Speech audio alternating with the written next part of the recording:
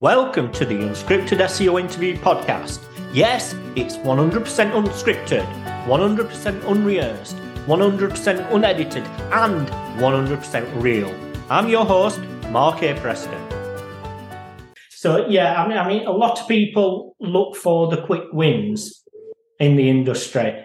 Do you think do quick wins exist? Quick wins sometimes exist. It was, when you say quick wins, a lot of people just get lucky.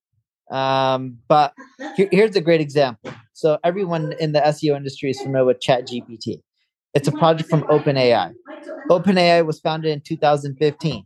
ChatGPT did not just come out this month or last month or the last year. They've been working on the whole vision, whole product since 2015.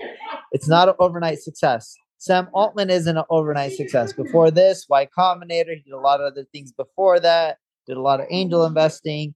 He's been an entrepreneur for ages. The point I'm getting at is everything worthwhile just takes time.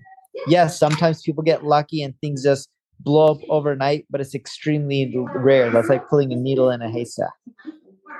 You've been listening to the Unscripted SEO Interview Podcast with me, Mark A. Preston.